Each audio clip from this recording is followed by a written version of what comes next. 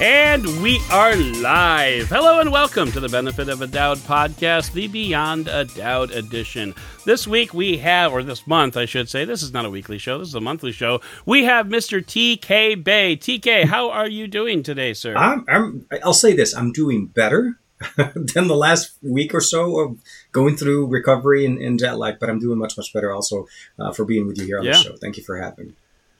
It is awesome to have you here. I'm very excited, and it's weird because we've had this we've run in the same circles for a long time. Yeah. But at the beginning of this year, we podcasted together for the first time on Juan's show. Yeah. And then we met for the first time in OnePlus, and now we're podcasting together again. I'm just wondering when you're going to move in. I've been meaning to talk to you about that. I think it's one of those conversations that I think it's time for us to have.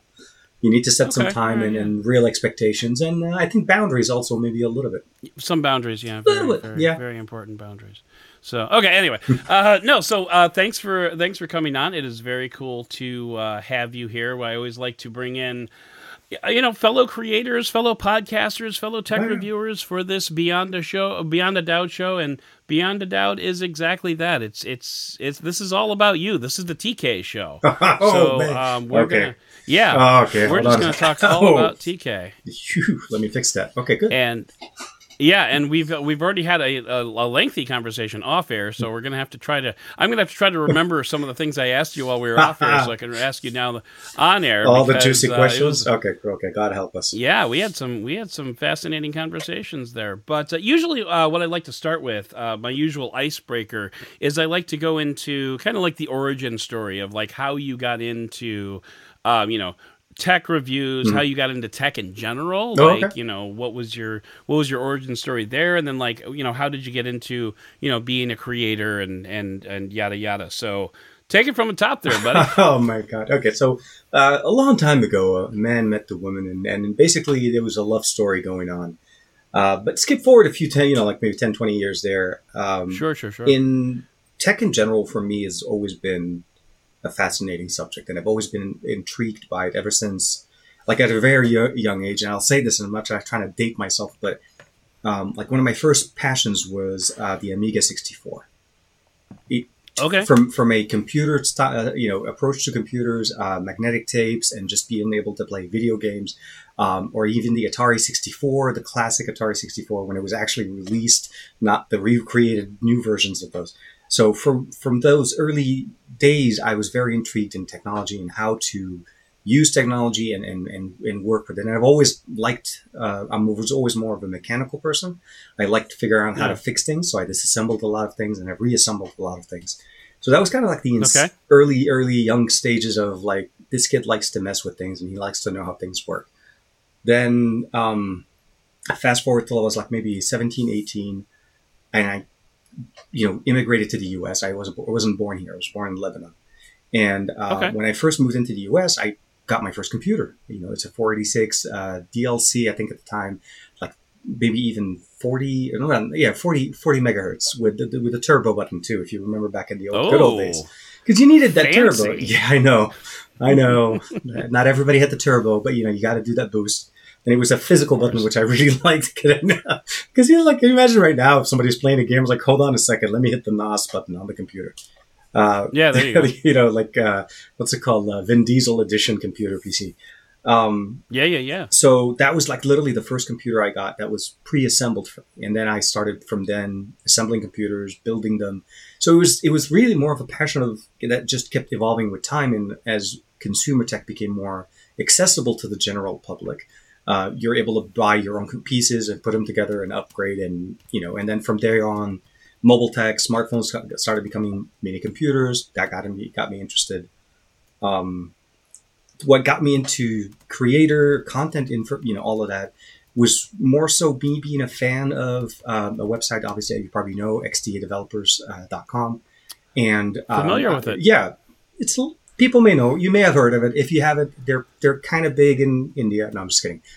I mean, wow. they're probably... Then there's fighting words. No. I mean, if you think about it, 90% of modders now are primarily in India, or at least in the Asian continent. They took a chance on me. They put out a calling asking for creators or people that like to create content. I joined, I applied. That was like 13 years or so ago. Very cool. And kind of almost like the rest is history. They helped me develop and learn and do better. And I've had I would say I was lucky enough to have a lot of good people on my way, or in my way at least, to help me go through step by step, learning how to make things, how to do things, learning from mistakes. And, we're here like almost 13 years later or so.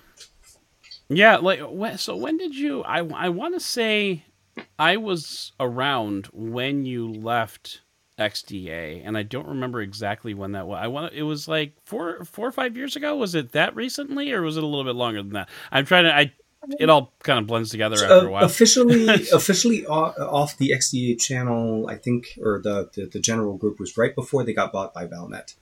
And it was about, okay, yeah, so fairly recently. Yeah, like about a year and a half, almost 2 years ago. It was in October. Okay. We had done I think the last thing officially that I'd done with XDA was we did a podcast with the Honor, and it was around the Honor. I want to say the Honor 30 Pro or 30, around the Honor Magic 30.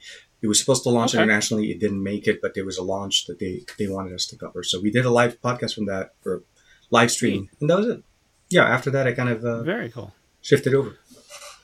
Yeah, and so now you're doing your own thing, and that's the thing. I've been doing my own thing, kind of in tandem for quite some time. Well, yeah, because you were kind of doing them both at the same time, right? Yeah. Okay. I didn't start at the same time. I started with XDA fresh, and then somewhere around 5 years or so after being with XDA, I started up my channel. So yeah. You're like, this YouTube stuff's easy. I'm just going to do it myself now. Let's go. It was a little bit. It was during about a 6 months or so hiatus. There was some creative differences that we couldn't work out at the time, and I had about a 6 months break. And at that point, I'm like, why don't I just focus on myself? And I did, and then we worked things out, and I was able to come back. But I wasn't going to just drop everything that I've been working on for 6 months. So that was kind of the jettison of the dual path. But yeah. Interesting. Well, and it's cool that you were able to make that work, having basically two different YouTube channels, two different entities, and whatnot. But okay, so anyway, after you left XDA, now you're kind of like, I don't want to say full time because you're not full time, but like this is your primary creator gig. Primary English one, yeah. And so there's an English, and then there's the Arabic one. Oh, okay.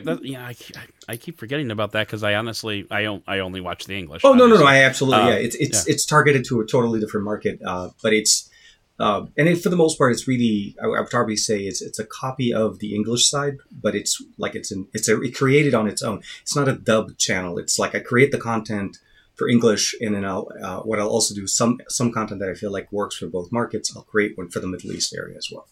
So, but yeah. Why build one when you can have two for twice the price? Exactly. So, use that second name language that movie. that I learned. Exactly. I mean, yeah, you got it. You may as well use it. So, yeah. So out of curiosity, like, which of those two channels? Like, I know you're not supposed to have favorites, but which of those two channels is your favorite? Let's just lay it out there. I mean, I'll be honest. Do you prefer doing English content, or do you prefer the Arabic content? Preference, I still prefer doing the English content, mostly because all my relationships are in English. And when I mean relationship, I'm talking about brand relationships. Sense. The Arabic channel it came out of a friend of mine coming up to me and like, dude, you speak Arabic, you speak it fluently. You're not not trying to mumble through it. He's like, why don't you have an Arabic channel? And I'm like, because everybody I work with is here, all my viewers, and then he's like, no, you have a unique situation where you have access to hardware that typically comes months ahead of when it comes to the Middle East. You can create content in Arabic ahead of other people without having to do much. And I'm like, that makes perfect sense. So the English one, although will always be the favorite, because again, it's the breadwinner. It's the one that brings in, for the lack of a better word, it brings in the cheddar. That's where the money comes from, and the contacts are. Of course. Because I live in the U.S., almost none of the Middle East companies will work with me because I don't live in their territory. And I'm sure you know this as some of the other, all of our friends. PR companies typically categorize creators by geographic location. And if you're outside of their geographic location, they can't work with you. So, right. Yeah. Right. So it can make things challenging, but it's a good in for you to take advantage of. Oh, And absolutely. yeah, and and it's worth mentioning. This is not your, being a creator is not your full time job. You actually do have kind of a 9 to I 5, actually do. which I honestly didn't even know, which is kind of funny. And then I found out what you do, and it's amazing. And we're not going to talk about it except to say that. But it's really cool that you're able to. I wanted to talk a little bit about how you balance that 9 to 5 versus being a creator, especially when you have 2 channels to create for, because that's a bit of a chore. I've kind of got a similar thing going on my end, because I work 9 to 5 for Slash Gear, and then I come on and do this podcast in the evening. So how do you manage that balance? I'm gonna say, wake up early and stay late. I'm an early riser. Just I'm an don't early sleep. riser. Yeah, I gotcha. it's. I mean, I wake up about 4:30, 5 o'clock in the morning every day. Whew. My early Woof. career, where before COVID and being able to work, maybe flex work, a little bit of work from home, that was my prime recording time. I would wake up early in the morning.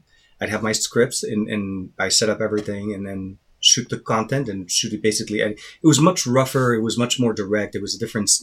I also feel like the style was much more easily manageable as far as the content. It was more of a, you fit into whatever. Okay, so this is a video review for what, an app, a phone, or whatever. You kind of fit the category. Yeah. Shoot all of that, have all the B-roll, and then during my lunchtime at work, I would basically edit on my laptop, and then have it ready for the next morning, post it, upload it to YouTube, and do all the coding later in the afternoon once I have time. And typically what I'll end up doing is, while I'm waiting for my son to finish his, after school, extracurricular activities, karate, swimming, or whatever, I'm, coding and getting everything set up correctly for it to go live the next day. Yeah, because if there's anything that we can count on when you have kids, it's you're going to have downtime. A lot of downtime. Wait for the kids to waiting do their for stuff. Exactly. That's just how life is. So yeah. And do you just have the one son? Yes. Yeah. Omar is like about almost 13. Well, no, he's not almost. He is 13. And he's been in a few of my videos. But yeah, he's the only one. And I don't know. We'll see. He wants to be a gamer, so we'll have to figure that part out. There you go. I see. I sense a Twitch stream in your future there. I think he would have had one already if it was up to him. But yeah, we're trying to figure out a balance between school and making sure he's productive and it doesn't just consume, as you can imagine. So, I mean, one thing that I have learned about having kids, especially in this day and age, is that I'm terrible at it. Especially when it comes to like managing, online time and streaming time, game time. And like, how's that working for you? Because I know like I said, I'm terrible at it. I cave. I'm a caver. I'll say that at least what seems to be working for us, and I'll say the good part of that is because of my wife. I think she was able to put that line in the sand much stronger. Weekdays, we don't have any video games. It's basically just homework, and just work, schoolwork and homework and after school activities. Friday afternoon through Sunday is open time. So he can play video games. He has access to his computer. He can play, Minecraft and, what's it called? I was going to say Call of Duty. No, that's my stuff. But like Fortnite and stuff like that. Yeah. Yeah. Haven't gotten him on Call of Duty yet. And then Fortnite's for kids, Call of Duty's for olds. Yeah, gotcha. Yeah. So typically, basically, Friday afternoon through Sunday it's open time for him, and he gets access to play. But we also don't have. We have his gaming experience on mobile is on a separate device. So his personal phone is his school phone. So that's where he does his homework and connects with the teachers and the whole parents app and all of that. And then on the weekends he gets his gaming phone back and then his computer. So that seems. Okay. So does he have his own personal phone? Yes. Yeah. Because that was something that my wife and I really struggled with. Like, when do we get them? He just got it. So, in his last year of elementary school, I gave him an Alcatel Go Flip 4. So it was a flip phone. He hated me for that, and he'll still hate me today because I made him take it. But once he graduated elementary, because I know there was some kids that already had it. There was no reason for him to have it. I needed to connect with him. But I didn't want him on his phone, on TikTok or whatever. So we gave him that. That worked. And then during that summer, before he went to 7th grade, because we needed access to an app that it could only install on a smartphone, that kind of forced our hand a little bit. And then, he was able to get his own, we got him a Pixel 5a 5G. I think so. That's his personal phone. It's not a bad phone. Okay. I mean, from what you just said, what I took away from that was TK hates TikTok. So good to know. No. So that's the thing about TikTok for me is it's a time machine. It's a wormhole. Oh my God. Yeah, you open the app. So terrible. The moment you open the app, you might as well just have just shifted 30 minutes into the future, because before you know it, that's just how it goes. And imagine if that affects us like this as an adult. For a child, he can be there for hours. He could just swaw. So we also limit TikTok where it's not on any of his devices. It's on our device. So if he wants to access it, he has to use my wife's phone. So that's how we're limiting it now. At some point, I'm sure it's not going to be working that way. But as he's here, he is still 13. We have some authority I'll say that we still have some authority. May as well use it while you can. Because trust me, that's going to go away very soon. My daughter is actually a little bit younger than your son, and she is okay. No. But I mean, the thing is, it's not the fact that my daughter has an iPhone, so it's like even a little bit kind of more annoying because I switch devices all the time, but none of the parental controls on Google actually work on iPhone. So it's like if I want to be able to like approve apps for her, and if I want to be able to locate her phone if she loses it or something, I need to have an active iPhone, and so that's been a bit of a headache. But that was one of the reasons why we kind of limited. I mean, in general, we don't really. I mean, we have iPhones. My wife and I both have iPhone as our work phones, but we're not iPhone users. So they're typically 90% of 95% of the time we're always on an Android version of a device. So for me, it was easier for us to stick with Google and Microsoft.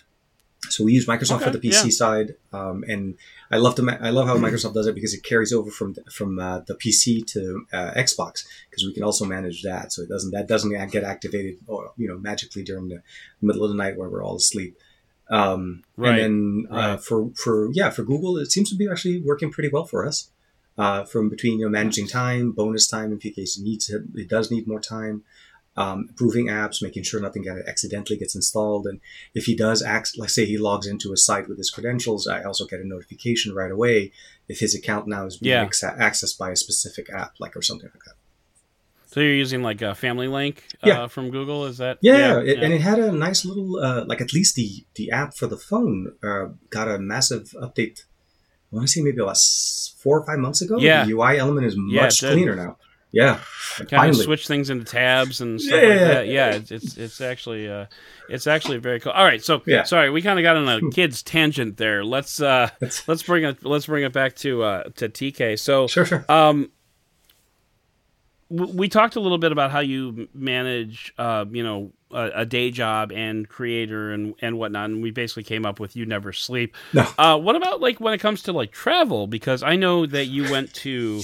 I think you went to CE. I'm pretty sure you went to CES. Of course. Yeah, you did. Yeah. We podcasted about it. Duh. Anyway, you went to OnePlus in New York. Yeah. You went to MWC, which is that's a trip. That was a long time. That was a week. Yeah. Yeah, and then I think you probably also went to Samsung, if I'm guessing, right? Yeah. I mean, you've been globetrotting, and I'm just kind of wondering like how your day job is handling that. So the easiest way to probably explain it is we've had 2.5 years of a pandemic where we went nowhere. And lucky enough, I would say this, lucky enough, that means we have a lot of vacation time that's just sitting there.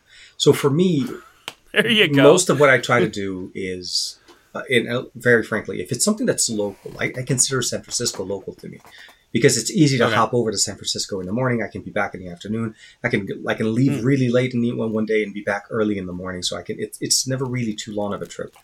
And those typically are like a 1 day type of a thing. So unpacked for me, because it was in the middle of the day, it was literally at 1 day. I just got in, done it, and got back in. And because we're able to work from home and so on, in some areas, I'm able to basically, as long as I'm flexing I'm able to do my work. It didn't really impact me. Yeah. So sometimes when we travel, like an example would be for when we went OnePlus and so on. A day like that, it wasn't 4 at OnePlus, but like a day like that would be where we have our stuff early in the morning. the rest of the day I would just sit in my hotel room and work. Yeah. Okay. So I would I was gonna treat say it. I Yeah. for as much as you were in New York, I actually only saw you at the OnePlus event. I didn't really see you like outside, except for like, yeah, I think you came out and hung out in the lobby with us, like, for Yeah. like 15 minutes or something like that. And I went back up and I had to take care of some stuff. Like it was literally, yeah. Travel for me, I feel like when I travel is a lot more work than I am when I am normally in my normal environment, because you take being home, so you take the family part of the conversation out, and that releases a lot of time.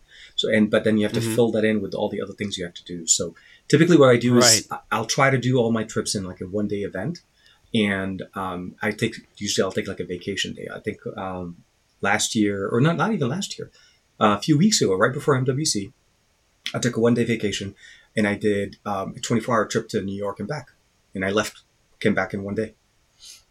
Wow. It's exhausting. What was that for? I'm just curious. But yeah, no, it was for Realme had I guess a media lunch or dinner, and Oh. they introduced Okay. us to the new Realme GT3, which is that new 240-watt charging that they just announced at NWC. At NWC.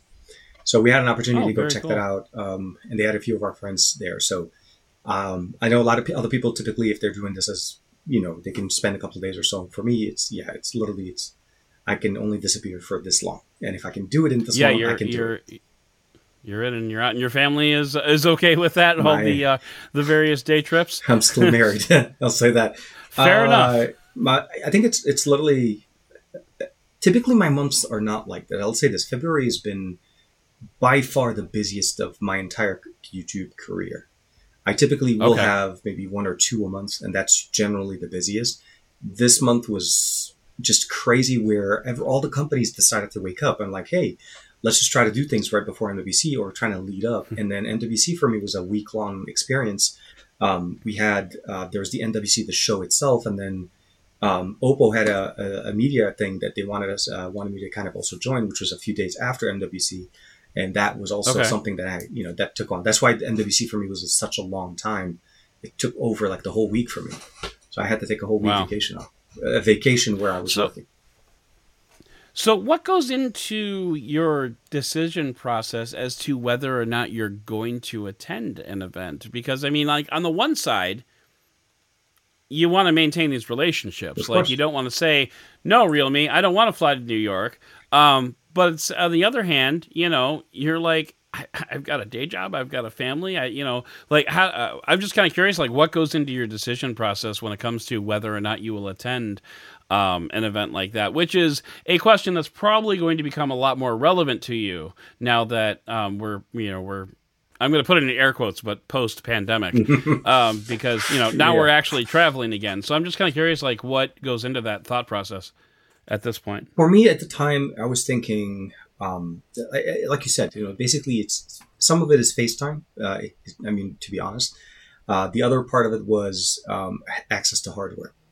I knew that Okay. if I didn't go, that yes, typically I probably would have received the device, but I would have received it on the day of launch at MWC, which was not enough time for me to do anything with it. I would have to basically, Yeah. you know what I mean? Like, Yeah. so for me, MWC is such a busy time. If I don't have something ahead of time to prepare for the show, whatever I get at the show is bumped right after everything. So because it's just the way Yeah. work kind of goes on. And then I also kind of wanted this. I looked at it and said, can I actually do a 24-hour trip? Can I actually go and come back?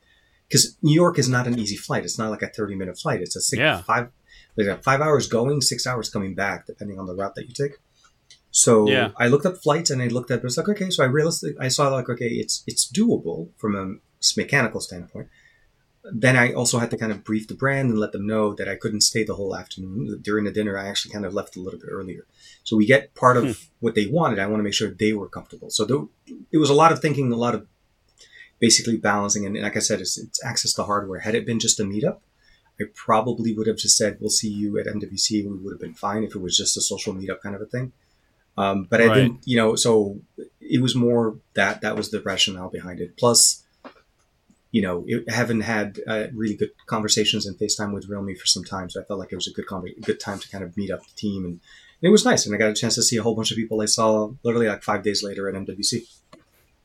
Yeah, well, that's awesome. I mean, really, what kind of sticks out in my mind is like specifically the OnePlus trip. Yeah, Because when we kind of went into that, we were thinking, okay, well, maybe they'll have the OnePlus Pad on hand that we can play with, but or that maybe that they'll was my have this impression. keyboard Yeah, that yeah, we yeah, could. that was my impression. That's how, at least that's how I understood it to be. Obviously, it wasn't, Yeah, but that's how I understood it. MWC was the place was where those things were going to be. Yeah, right. So it was fine. yeah, yeah. No, no, It no. was fine. Absolutely. Um, And the pad and then the keyboard. The keyboard looks nice. I didn't get a chance to play with it, but the pad actually looks really solid. Like build quality, the pen, everything. The software needs a little bit more work, and I think that's what they were talking about. So hopefully, by the time it becomes available, we'll see improvements there. But overall, the design is solid. It looks really good. The color is actually much better so, than the pictures make it look like. But yeah. oh, there you go. Mm-hmm. So what's your favorite kind of content that you create? Like, I know you do a lot of reviews, Mm-hmm. and I know you do a lot of, kind of versus content, stuff like that. So, like, where do you, when you get a new device in hand, like, what are you looking forward to? So it depends on the product, but I'll say like the last few things. There's a couple of different style of things that I've been working on. So the last video I pushed out was on the Xiaomi Scooter 4 Ultra. They just announced that at MWC. Oh yeah, I saw that. Yeah, so it was a total surprise because I was like at MWC, I'm checking it out, I'm looking at it on the show floor, and I get a notification on my Nest telling me that there's something being delivered at my door, and I'm looking at it, and it's a long box. I'm like, oh my god, oh my god. Okay, so I know what's in my house now. so, so a product like that to me is obviously more about being able to use it, go out with it, enjoy it, set it up, and compare it to obviously how does it compare to the last generation? Are there enough improvements? Smartphones for me become more about how does this piece of tech make my life better? What makes Okay. this this foldable make it? Why is this foldable better than this other foldable? So that I would choose Hmm. this over that because at that it's a decision making that I feel like as a consumer, when I buy things for myself, like if I'm going out to buy something, I want to weigh the pros and cons. So that's typically what I try to go into it. So I try to find those unique little things that make it more exciting for me to enjoy something like, when you get a flip phone from Oppo where there's a bigger display on the front, does that make it more exciting? Does it make it better of a phone, or is it just a gimmick? And that's how I try to figure, the approach. Because there's I call them the standards of smartphones. Like, it's a glowing rectangle. A shout out to Juan on that one. Yep. You know what I mean? Like, and it's just basically a display. More than likely, the processor and the hardware is more powerful than what we need, and the device itself will look great. It's going to come down to software, unique features, and what makes it unique in the realm of the competition that's already out there. So that's what I try to focus on first. How do I make it shine? Very cool. There you go. That's perfect. So what? So I know you have your channel. You have your both of your channels. Mhm. What? And I know you do a thing with one. Like what? How does somebody get the whole TK experience? Like what are your shows that you're working on there? So the Pimp your stuff here. so the best way to get in touch, or at least to understand or appreciate what things that I try to put out is, so there's a weekly show that Juan and I do, which is the best of our week, and it kind of emerged to be the combination of what I used to have on my own show. I used to have the Android Bay as a weekly podcast on Saturday mornings, and I used to do Thursday night shows separately on Amazon. But things have evolved and Okay. changed over time. Sure. So the Android Bay kind of evolved itself into the best of our week. So now I figured out why not just do that one show that we both do and we both get to enjoy, because I get to repeat myself if I do my show by myself. So the best of our week from a podcasting standpoint with Juan, and that's a weekly show on Thursday nights or Friday morning, depending on the events. And then Okay. from YouTube content, obviously it'd be TK Bay or Tarek Bay, depending on the language.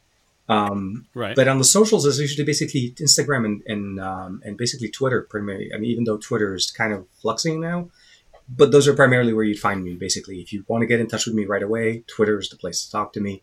You want to see some of the creative side, behind the scenes stuff, Instagram and Reels, and I think that's generally the best way to kind of get the full TK experience. Nice, nice, very cool. Yeah. So I noticed that you just did an Honor Magic VS review, Yeah. and I just published my own Honor VS review. So I'm wondering if maybe we could compare notes a little bit. Do you have the phone with you, like anywhere nearby? Oh, I don't. Of Of course, there course you go. not. No, I don't have it at all. I know it's terrible. Are you using the case that they sent along? So I am using the case, but I'm also I wanted to show this to you because that was one of the things I really liked about MWC is they did this. Come on, they let me customize mine. Oh wow, that's fancy. Yeah, it's a skin. Obviously, So it's not nothing like super fancy, but essentially it's the same thing. Just you said they were doing custom skins for, and obviously it says Honor Talents. These are Honor designs. But they were yeah. doing it for every phone. Like it wasn't necessarily just Honor, like iPhones and Xiaomi and Realme's and all of that. Oh cool. So I walked up to the guy and I was like, "Hey, you know that phone that you guys just have right there on the table, like literally right behind where he was standing?" He's like, "Yeah." I said, "Do you have the design for this? Can you make me a skin?" And yeah, so lo and behold, he did. So I customized mine. So yeah, I use the case, but when I'm home, I take it out and I use it without. So definitely nice. Okay. All right. Very cool. So, what were your? I mean, I know you've got like a full 17-minute video where you break down the phone. Yeah, yeah. Let's do the Reader's Digest version. What did you think about that? So Cliff Notes version of that, I would say Yeah. it's a solid smartphone. It builds on Honor's Magic UI or Magic OS. Basically 7.1. It has desktop modes that a lot of people don't know about that it actually does feature something competitive to DeX, wireless and wired. And I love showcasing the fact that you have capabilities like that on a smartphone, using it more. Sure. I like the display on the outside. The form factor for me felt more natural to a smartphone than at least the Fold 4 that we have, which we still have more of a narrower bezel. Okay. The inside display was pretty decent overall. I think I love the continuity between the outside and the inside display. It was smoother for me than it was on the Z Fold, where in the Z Fold Really? there's a little Okay. bit of a stutter when you're trying to, like, if you're watching a movie and you go in 16:9 on the top and then you open it and it goes up. That transition for me was cleaner. And Okay. then because the other thing I'm not sure if you and I both had the same software version. Because there was a software update that they pushed out. They fixed a lot of things for me. Oh yeah. Okay. Yeah. Initially, when I first got it, the phone. I haven't done an update. I did an update I double checked for an update the night before I published the review, Okay. so that would have been like Sunday. Has something come out since then? No, I'm curious. No. I'm checking for updates as we speak. Most of my experiences on this have been ahead of that. So my update came up on, I want to say, the 15th of March. So Okay. that was the biggest update they pushed. Right after that, I think everything Wait, was solid. today's the 15th of March. Sorry, 15th of February. Welcome back. Okay. Welcome back to the show. Welcome back. How you doing? Hey, TK. So you've been talking about what? No, 15th of February. Oh my God, it is 15th I of just March. checked. No new update. Yeah. But so okay. in general, in that aspect, I think for me that's where it was kind of shining. Large internal display, obviously large front facing display. The one thing I did notice though overall is the multitasking functionality is a little bit different. It does not support as many open windows or split screen functionalities as what we see on the Z Fold. That was something that probably they could fix in the future. You could still do multi-screen, like a split screen and a floating window, but you couldn't do split 3 and then add a floating, which nobody ever does because you can't really multitask like that. But you know what I mean? Right. And split screen, for some reason, at least for me at the time, didn't work on the front-facing panel unless you started it. Like there was a few hiccups in the software, but I feel like they need to work on. And I mentioned that in the video, and I also talked to them as well when I was at MWC. Yeah, and like the one thing that probably bugged me the most, and actually continues to bug me, is like when you make the transition from the smaller screen to the larger screen. Mm-hmm. It seems like at random they just like pop up this window that says, this might not work, but it might also be okay. And then you like have to dismiss it. And it seemed like even though I would dismiss it for a given app, it would still keep asking about it. Yeah. That was like the one like kind of brain buster for me. But and it's cool that you have the Galaxy Fold 4 Yeah. because the last Fold that I used was the Galaxy Fold 2 Oh, wow. Okay. when Samsung had that 100-day return window, Mm-hmm. and I returned mine in 90 days because I had to lend Samsung $2,000 for 90 days. I know. It's a it's a messed up process. You're right. You are in a way locking up a lot of money, and depending if you're, I'll say that I did that actually with the first Fold. The first Fold, I felt like it was a lot of problems for us here. At least at the time, I couldn't find one that was unlocked. It was such a scarce product, and I got it, and I got the AT&T version of it. But I don't use AT&T as my main carrier most of the time. So I wanted to test it out and see if it was worth to get and maybe even try to get it unlocked and so on. So I ended up returning the first one, but then from the second Fold on, I basically just kept going. I roll one into the next one. So I invested money on the first one, and now I just basically I trade it in every time I get the new one. Although I don't know. We'll have to see how the trade-in's going with the Fold this year. I'm really scared. Well, and Will, you should be, because that's exactly what I was doing. I was doing that for the iPhone, Mm-hmm. and I was doing that for the Galaxy, S22, Yeah. S Ultra, basically. Yeah.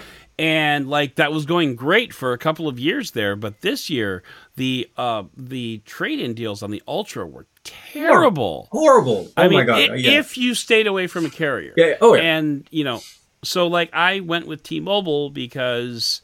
I think they were only offering like $500 off the Ultra, so that would have been like $700 out of pocket, and I wasn't gonna do that. So what I ultimately ended up doing was I got the Ultra, with the trade-in, but now I'm stuck with T-Mobile for another 2 years, which is fine. I wasn't planning on going anywhere anyway. Mm-hmm. But this time next year, I have no idea what I'm gonna do because it's a very.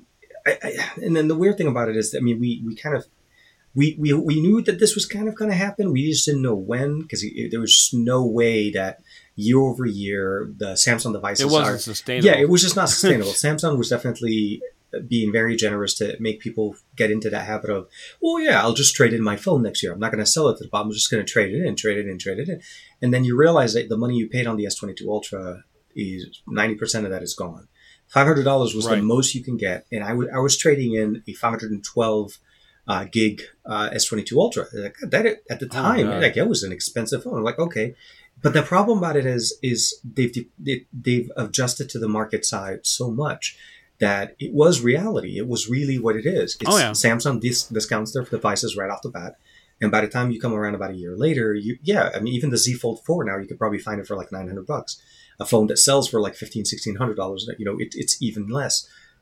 So I'm a little bit concerned on how it's going to be if the Z Fold conversation stays the way it is, and then we don't get as much on that. I may not end up jumping into the Z Fold 4 or 5. I may just basically stay with what I have and figure out a way to either rent it or somehow T-Mobile has another thing, since you mentioned them, they have something called the Jump on Demand program, which is a leasing program that they have.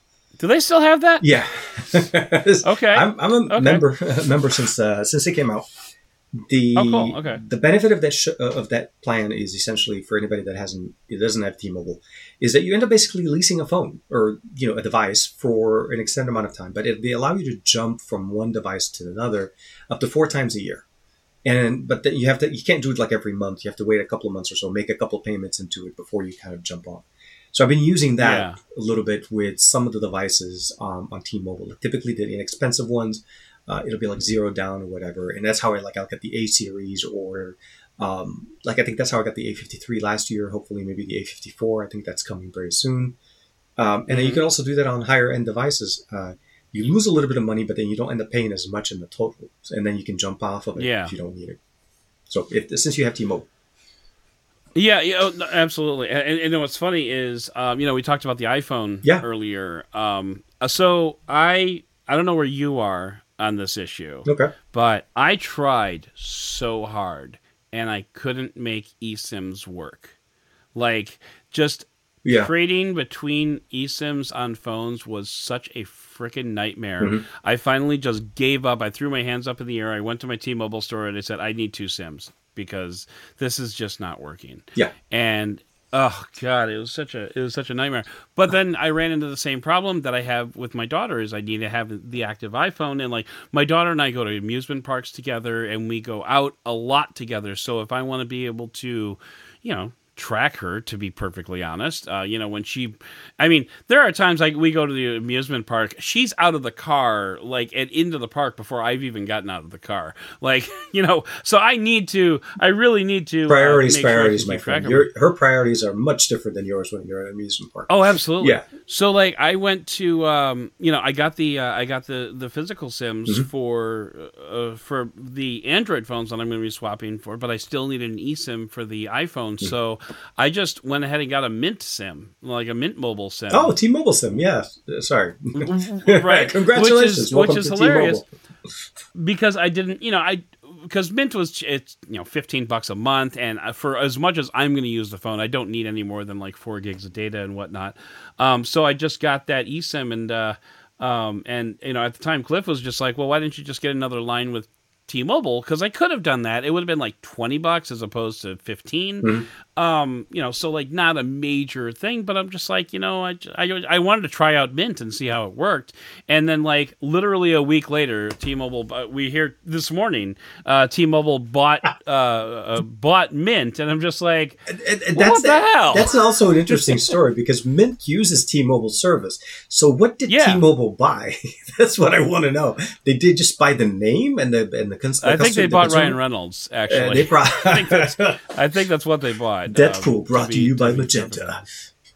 Right? It was just like one of those like really funny coincidences. So now I've got a new T-Mobile SIM, like you said, in the iPhone. So for me, eSIMs, I fail. Okay, so I have a different approach to eSIM primarily because domestically, and I say domestic because that's typically what I do. I love, and I don't think I can move away from having a physical card because that, as you said, the transfer of content from one phone to the other, the way our lifestyle is, which is no typical or no stereotypical one in any way. It is not typical. Yeah, we are very much edge cases. We are absolutely the exception, not the rule in any conversation. But it is the fact that, I need to be able to switch my phone from one device to the other without having the need for the internet or without having the need to make sure that I'm connected and contacting my carrier. Or contact customer and make sure that the new phone yada. I'm jumping on is whitelisted on this carrier, which is the other issue that I always have. Oh, I didn't run into that one. But so, okay. Well, because, an example would be like some Xiaomi devices Honor phone or Xiaomi devices, they're not meant for the US. Carriers don't have them in there. They don't necessarily have to authorize them. I was actually talking to somebody on Twitter that was they bought the Xiaomi 13 Pro, and they're on Mint. Talk about how a story comes up. Okay, so they're on Mint, and Mint will not authenticate or will not allow them to add the phone to their service. They said that the phone is blocked or locked. I think that's the way the Mint technician said it, and of course, the guy was like, no, this is an unlocked phone. But if he puts an AT&T SIM, it jumps on AT&T and it works right away. And if he had a T-Mobile SIM, it will work right away. It was something to do with the way Mint manages their accounts. And the same thing, Metro does the same thing, by the way. Because I had a problem with Metro a long time ago. They wouldn't let me add an unlocked device. It was an old Honor device that I gave to my sister-in-law. And she could not activate her account on it because they will not whitelist it. So long story, I don't want to have to deal with those type of more conversations on the phone. I like to be able to just take my SIM card out of the Honor phone, put it into a OnePlus, back into the Honor, whatever I want to do. And that, I think, is going to be my driving force for why I don't like eSIMs in the U.S. And the reason why I say this in the U.S., because if I flip that story at traveling overseas, going internationally, like MWC and so on, and needing international access, T-Mobile is not necessarily the best. They don't offer the best packages. They do offer something now they didn't used to in the past, but it's like consistent, like $50, and then you're getting I forgot what it was, like 200 megabytes or something like that. It's not a lot of data for the price that they charge. Yeah. But what I like about eSIMs internationally, especially if your phone supports it, is you can use your own SIM card.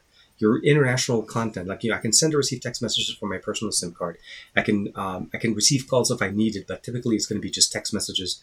And then you can activate an eSIM for data when you're traveling, and then when you come back home, dump the eSIM and keep your regular service running. So you run it as a dual SIM as opposed to a single SIM only eSIM. And that for Yeah. me was functional. Traveling an eSIM for me was very nice. I also learned that some devices like the Xiaomi 13 Pro unfortunately does not support eSIM, and I was a little bit bummed about that part. It doesn't support it at all? No eSIMs at all. Like it was weird. Really? Like I think Wow. I was kind of surprised because I was like, okay, it's an international phone. Why no eSIM? Honor does have Yeah. it. I know Oppo devices have it. OnePlus devices have it. Samsung obviously will have it. It was just Mhm. surprising to me because when I was in MWC, I was trying to activate the Xiaomi one, and before I left, it wasn't working. So I made sure to put in my It's crazy. T-Mobile SIM card in that, and it was slow internet, but it was working. So for me, at least, I was still Okay. able to use it, and I really like the And 13 like, Pro. Yeah. I like the idea of eSIMs. Like, I Mhm. like the idea of if you're traveling internationally, and granted, I'm not 100% positive how this works, but I know this is how it worked on the iPhone with Mint. Was I just downloaded the Mint app Mhm. and I said, I need a SIM card. They said, boop, here you go. Yeah. That's your eSIM. And it was just a matter of like downloading an app, getting it installed, and, just getting the eSIM installed. And it was a very painless process, It which is is great. absolutely, and it's the same way internationally. I was using Airalo as the international eSIM one, Okay. and I did a sponsored video with them about a few months back, and I got introduced to their service. And since then, I've been using them so frequently. It's like it's such an easy thing. You want to Yeah. you're landing in Germany, and you need 2 or 3 gigs for $15. You got 3 gigs of data, Mhm. high speed on the local carriers, and you get data only. It's not a local SIM card to make phone calls. So your own contact Right. stays the same, but your data is going to go flow through that. And our phones are very nice. They once you put in an eSIM, it says, do you want to activate this as data only and keep like SIM one as still the Yeah, primary yeah. SIM, and you configure it correctly. I did it even and Pixel supports it. I did it on my Pixel 7 Pro. So I got Nice. high speed data when I was when I was traveling around, and then as soon as I got back home, uninstalled the eSIM, and my T-Mobile SIM card jumped back up. And you're back in business. I Yeah. love it. I love it. Well, I'll tell you what, TK. I mean, this has just flown by. I can't even believe that we're actually over 45 minutes into here. So, Yeah. we could talk about this forever. Oh, absolutely. But what I've been doing is I've been ending all of these Beyond a Doud episodes with a series of lightning round questions, and Okay. I did offer you the option to see the questions ahead of time, which you opted to do because Yeah. you are a smart man. So I'll see how well we can go ahead. Yeah, I've prepared. But yeah, go ahead. Yeah, so we can go ahead and dive into these, and we can wrap things up because. I mean, it's not so late for you, but it's almost 10 o'clock here, and I've still got laundry to do. No. So Thanks. let's go ahead and dive right in. The first question is, are you a roamer, or do you have one set location for work? One set location. Work from my office, studio, where I am. And I'm looking behind you. You have a very impressive monitor setup there. I like it. Yeah, G7 and a G9 Samsung. As soon as I can get my computer back up and running, they will be humming. I usually would have had them Ruh-roh. on. Yeah. My Oh, so normally you have like an interface thing going on behind you with like different screens? Dragon Ball all across on the bottom one, and then I have. You remember Remix OS, the old Remix, the little Android. Oh. They were around for a while. Yeah. They went up. Yeah. They went down, unfortunately. So I used both of them. I set them up as a little background for most of my videos. But then typically, like Neat. whenever we're doing things like that, but this ends up becoming my editing rig. So my timeline and my timeline's at the bottom, my previews on top, or if I'm playing Call of Duty, it's Call of Duty on the bottom, and then my stream is running at the top if I'm watching content. So great for multitasking. It's just that my PC took a dive before all this travel in February. no. So I am in the market of pretty badass. getting a new one because it costs too much money to try to fix an old PC, and yeah, piecemealing it is not going to work. So I need to get it replaced. But yeah. Indeed. All right. What is the last song or artist that you listened to while you were working? Oh. Could be a podcast too if you go that route. So honest, it's a weird song. Okay, so it's oh my god, I had it in there, and I just downloaded it because of TikTok, because that's usually how it is. It's the Tell Me Why, the remix by Supermode. So it's the 2023 remix of Tell Me Why. Okay, not familiar with that one. I'll have to look that up. It's a classic. We know the song, but it's remixed. But yeah. Yeah. So like that's the "Tain't Nothing But that one." No, they tell me why. If you want to, I don't know. Can we play music on your server? Yeah, hit it. Well, actually, yeah, maybe not. But is it like In Sync or Backstreet Boys? Backstreet Boys is it like a remix of that, or is it a different song called "Tell Me Why"? Oh.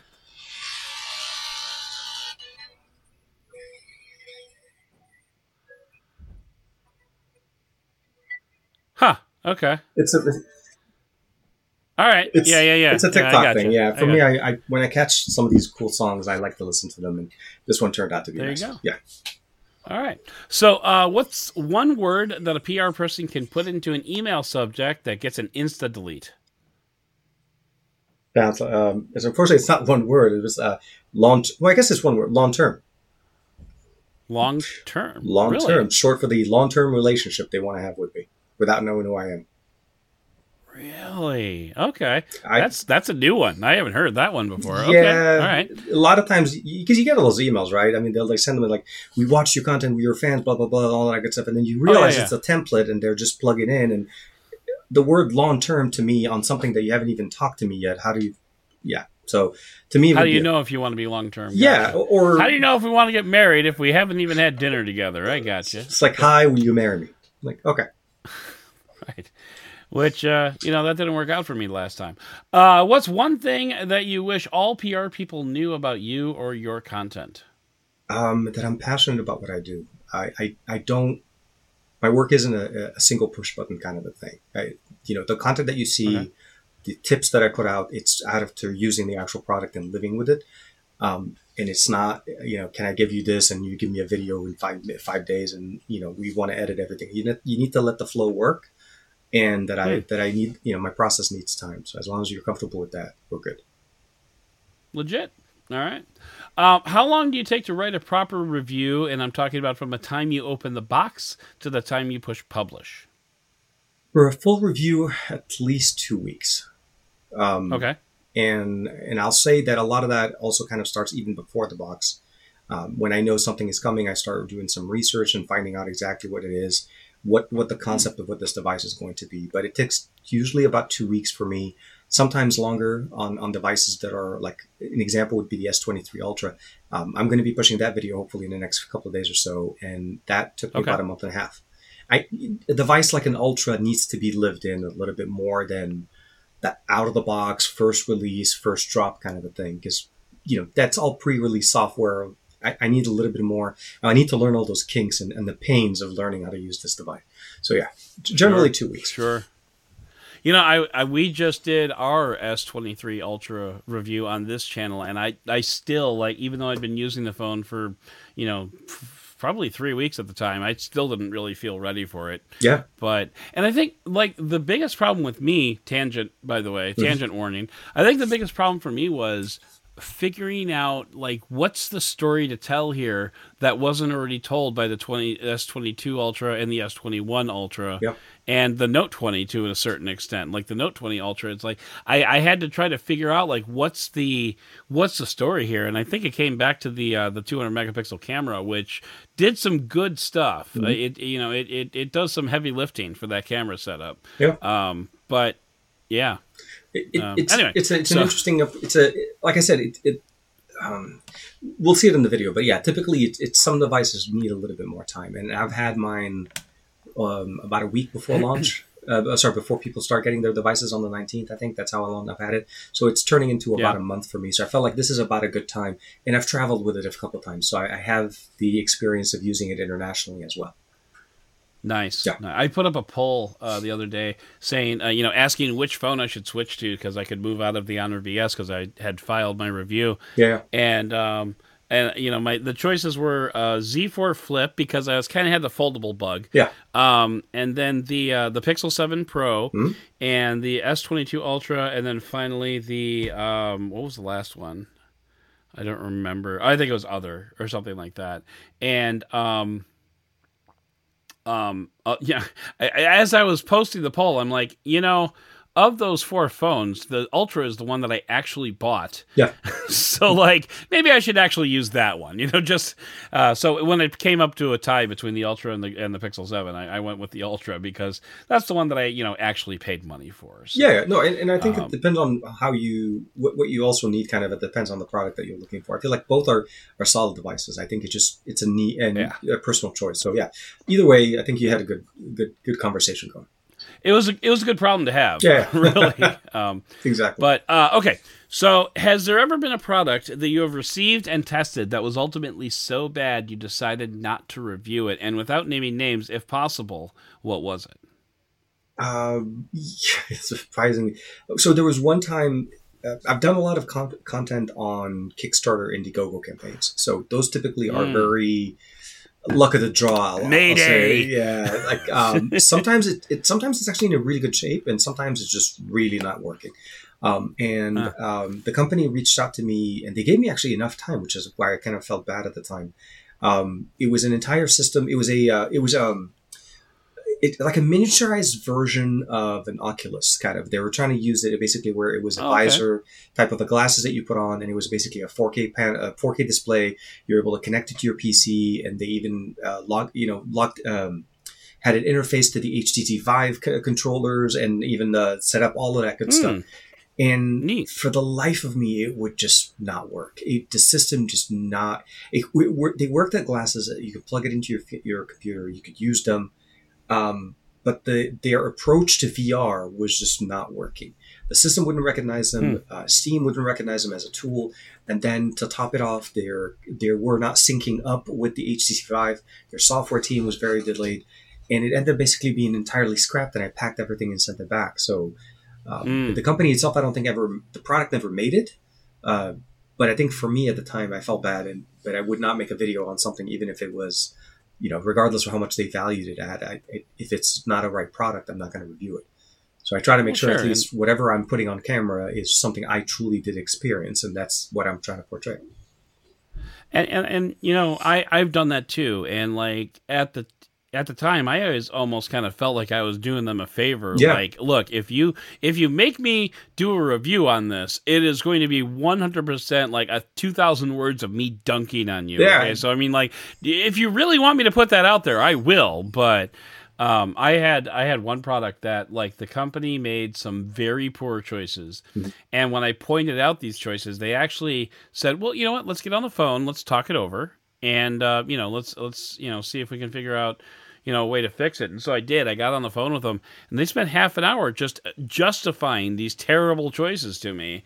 And I'm just like, do you just want me to send this back to you? Because I'm not going to review. Yeah, and I think that's how it ended for me as well. I told them, I said, look, I don't feel right. This is not going to work out, and I do apologize.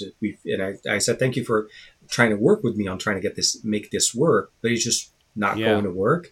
And if it's this complicated at this stage of the process, I told him, I said, this is not going to work. No consumer is going to want to go through that much headache. We're not in the days of, let me jerry-rig my entire own, VR setup. We're in the days where people like to plug things in and it just works. That's the approach. Yeah, that's what you need. And your system is the opposite of that. So, no.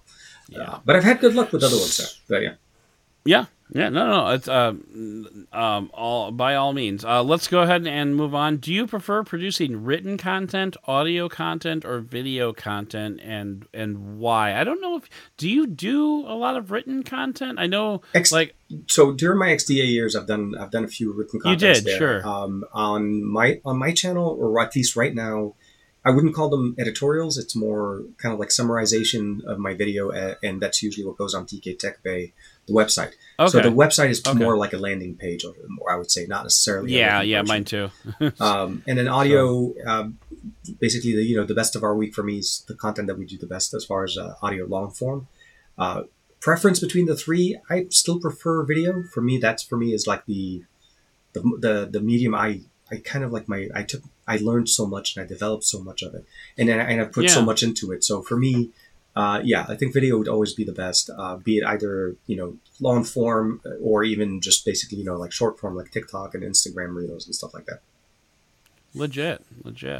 How do you deal with writer's block? And Well, in by writer's block, I should say like that can be anything from I don't know what to write, I don't know what to write this script about, or even like I don't know what video to make this week. Like, how do you deal with that? oh my God, I just got through that entire phase. Oh, okay, Honestly, good. Let's talk about it. it was so.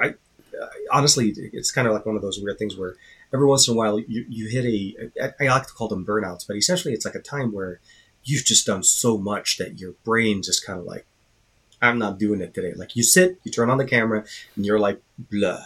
And when I see that, I try to take about a couple of days off where I just shut off everything. I don't do any videos. I don't try to I don't try to even think about the video. I try to disconnect and let the brain kind of reset. Take a little vacation. So run screaming is what I'm hearing. Typically, yeah. Okay, yeah. Or That's even legit. even just close because for me I have the ability of basically getting when I get out of the studio I don't have to actually necessarily work in here. I can work in the living room on my laptop and so on. So I get out of the studio, this environment, just to kind of let things settle in. January was hard for me. CES was good. I had a lot of good stuff there. I came back. I did a couple podcasts, but I was having the hardest time sitting in front of the camera and doing a video. Like I would turn it on and I was like, yeah, this is not happening. I shut it off and I leave. And it took about a week or so, about a week, maybe almost 2 weeks of not creating any content for me to kind of reset. So that it depends on how bad the situation is. But typically a weekend of not doing anything tech related usually fixes it. But if it's pretty bad, it could take up a couple of weeks.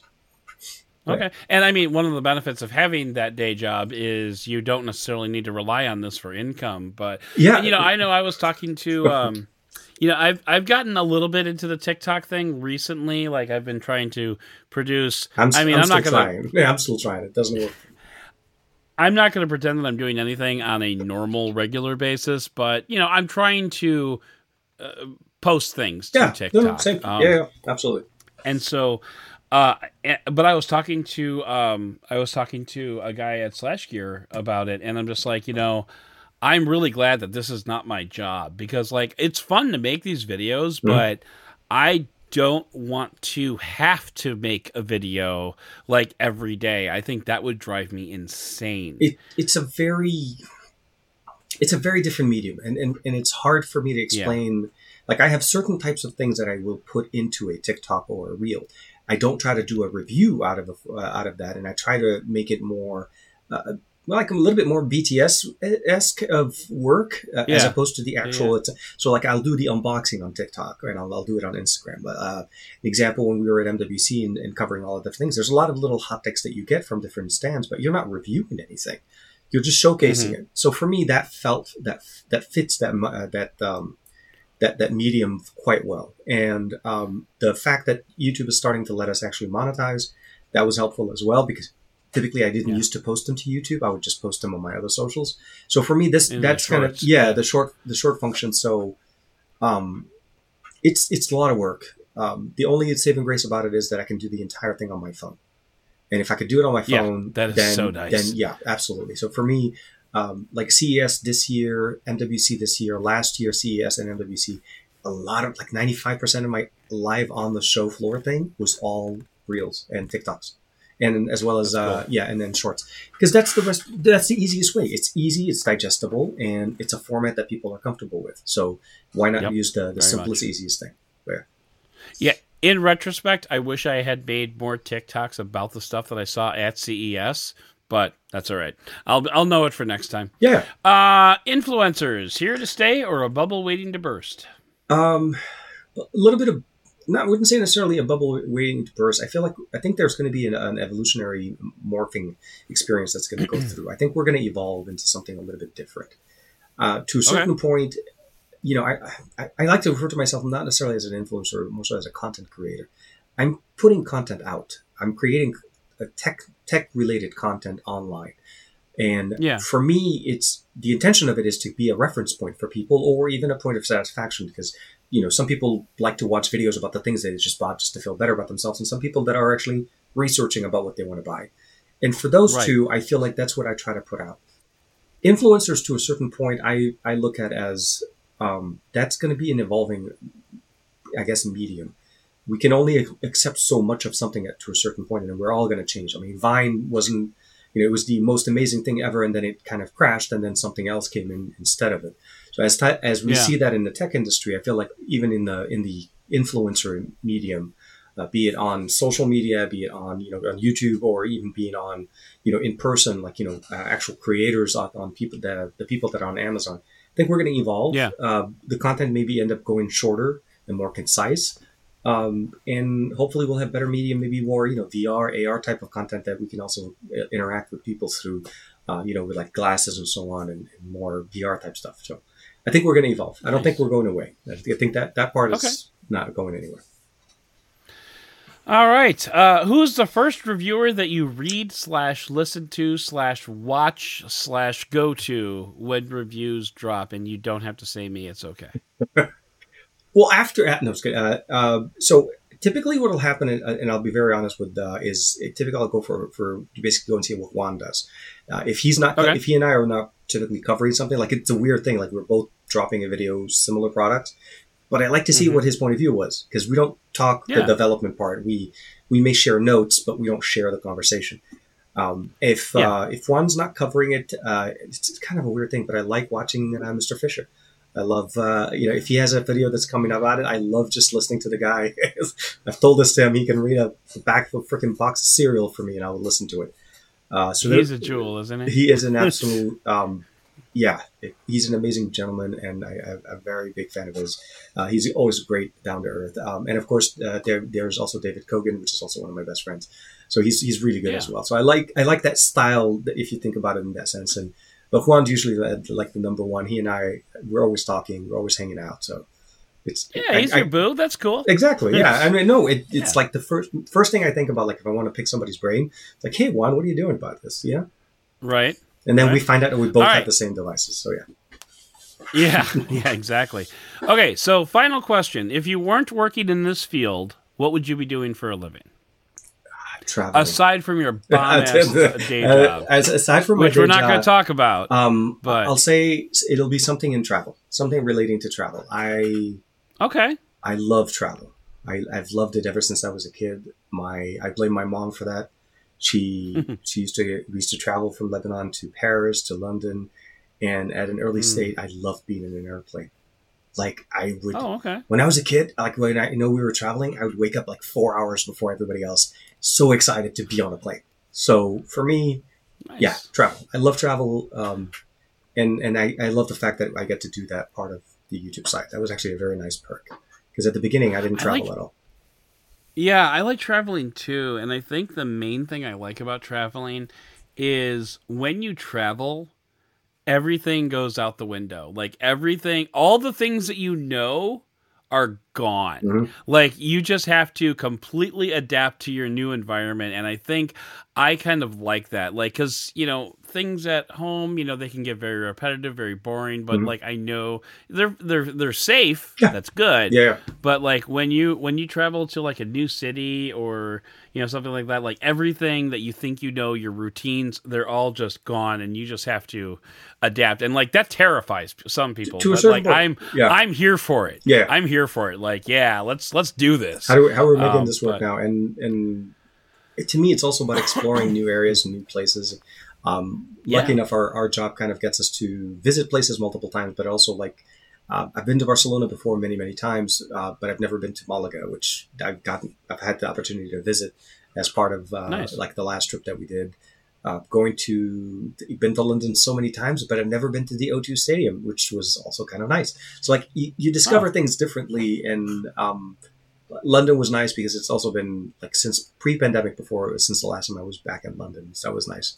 You did go to London for Oppo, right? Yeah. Because that was a trip that we haven't even talked about. Like we talked about all these other different ones, but you were in London too. Yeah, exactly. That was a nice couple of days there. It was good. It was sunny. I do not envy your sleep schedule for the last 30 days, dude. I'm barely getting over the jet lag. Like I finally slept the last 2 nights. I was able to sleep through the night where I would not wake up at 2 a.m. in the morning, up and bright, and like, yes, I'm ready to go, but this is the wrong time zone. So yeah, I'm recouping. Find me. Well, I don't know about you, but I sleep every night. I sleep like a baby, which is to say, I wake up in tears and crap myself. Anyway, all right. So with that, we could go ahead and wrap things up. And we already kind of talked about this a little bit, but for those latecomers, I just want you to go ahead and tell everybody where they can find you on the internet, and then we can go ahead and wrap this baby to bed. Easiest way to find me is just look for TK Bay, either be it YouTube, Instagram, Twitter. You'll find me. It's not that hard. And I always like to say is like, make sure to let the beard guide you, because that's the easiest way to find me. But yeah, and if you want to... Badass logo, by the way. I haven't mentioned that yet, but I love that logo. I'm not keeping the beard as long as it was before, but yeah, that was a fluke. I grew the beard out of just to see how it would look, and then it became a thing that stuck. 7 years later, it's not there, it's not gone. People are like, "Is that you in those old videos?" I'm like, yeah, that was me pre-beard. Sorry, disregard the gentleman before then. But yeah.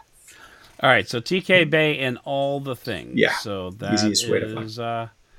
That's cool. Okay, well, with that, I am going to go ahead and wrap things up, because that is going to do it for this episode of the podcast. Sorry. Please consider subscribing to this podcast if you enjoyed it. And if you really enjoyed it, I would love it if you would write a review for the show. And if you're watching this on YouTube, click that subscribe button, smash that bell, and be sure to subscribe to TK Bay as well, because he is all of the awesomes. If you want some early access, jump onto Patreon at patreon.com/benefit of the Doud. I'd like to thank co-producer Cliff and co-host Cliff for all of his hard work behind the scenes, but most of all, and as always, I'd like to thank you for listening and for watching and for giving us the benefit of the Doud.